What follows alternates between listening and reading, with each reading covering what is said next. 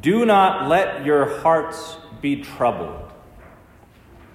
Easier said than done, because there's a lot going on in our lives.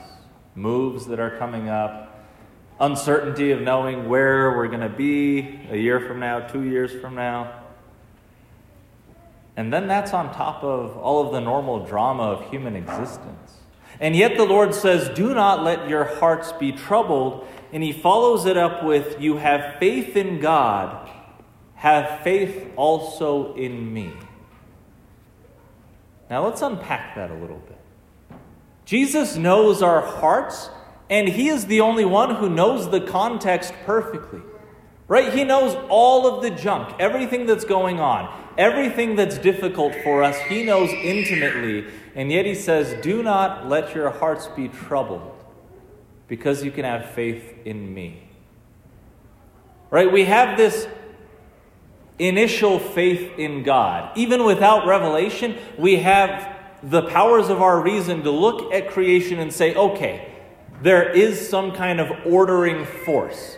And if I am personal, right, and being personal is greater than not having personhood, then that force that created everything, that's probably a personal force as well, right? Some intelligent being has created everything. And we can take some solace in that. But when Jesus says, have faith also in me, he makes it that much more personal. He says, don't just trust that God is the creator of all things, so in some mysterious plan, he's going to work everything out. No, look at Jesus Christ, crucified on a cross for you. Look at the tenderness and the love he has for you, and put your faith in that. That God does not love us as a category.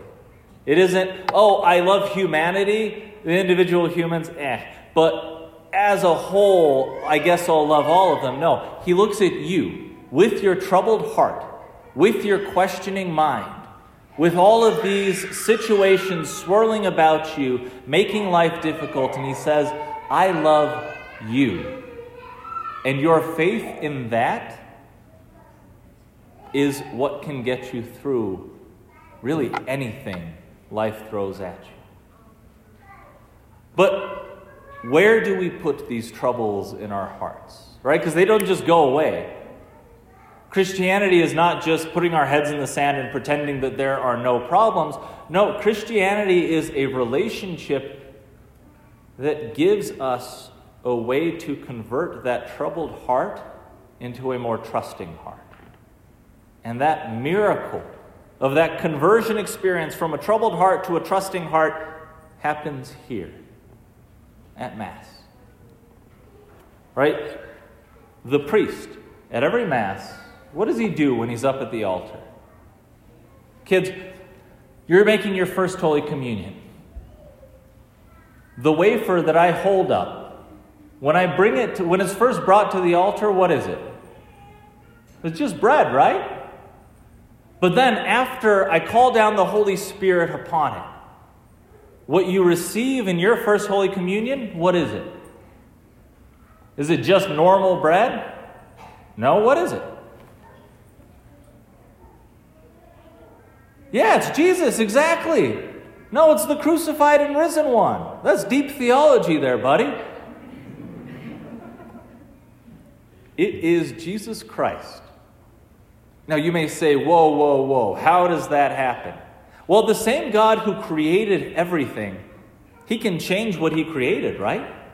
And if he loves you so much that he wants to be one with you, then he has to be one with you not just spiritually, but physically. Because how many of you have bodies? Okay, we have at least one ghost. But the rest of you have bodies, right? Well, Jesus wants to be one with not just your soul, but your body too. And so he becomes the very food that you need to have the strength to live out your Christian life. You see, as the priest transforms through his prayers the bread and wine into the body, blood, soul, and divinity of Jesus Christ, so every single person who comes to Mass is able to participate in their royal priesthood. What was it that St. Peter called you all? He said, a chosen race, a royal priesthood. Twice he said it in that one reading. He said that you are to be a holy priesthood to offer spiritual sacrifices. Now, what do priests do? They offer sacrifice. And they preach the word. We're incapable of doing that out there if we don't do it here. Sometimes we think that we come to Mass so that we can get something, right? So we can get a little spiritual nugget, some inspiration for the week.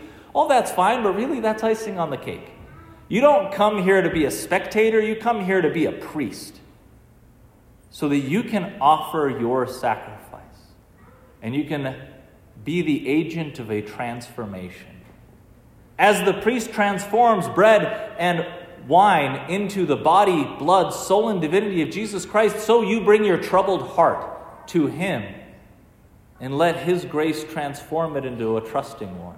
You bring to him at Mass everything that you need transformed, and you participate in that sacrifice. Now, you may say, Father, that sounds like something that I need to be paying attention for, and I haven't paid attention since kid 1, right? And that was 8 years ago. No. Your presence is what you bring to the Lord. It is that consistency of saying, Lord, whoever is up there on the altar, I know that you're there, and that's what's important. Whoever is up there at the pulpit, I know that you're there, and that's what's important.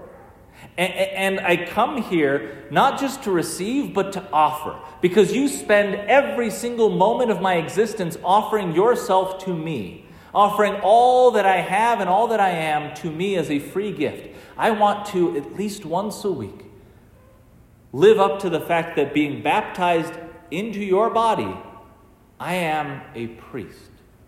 And I offer my presence at the Mass.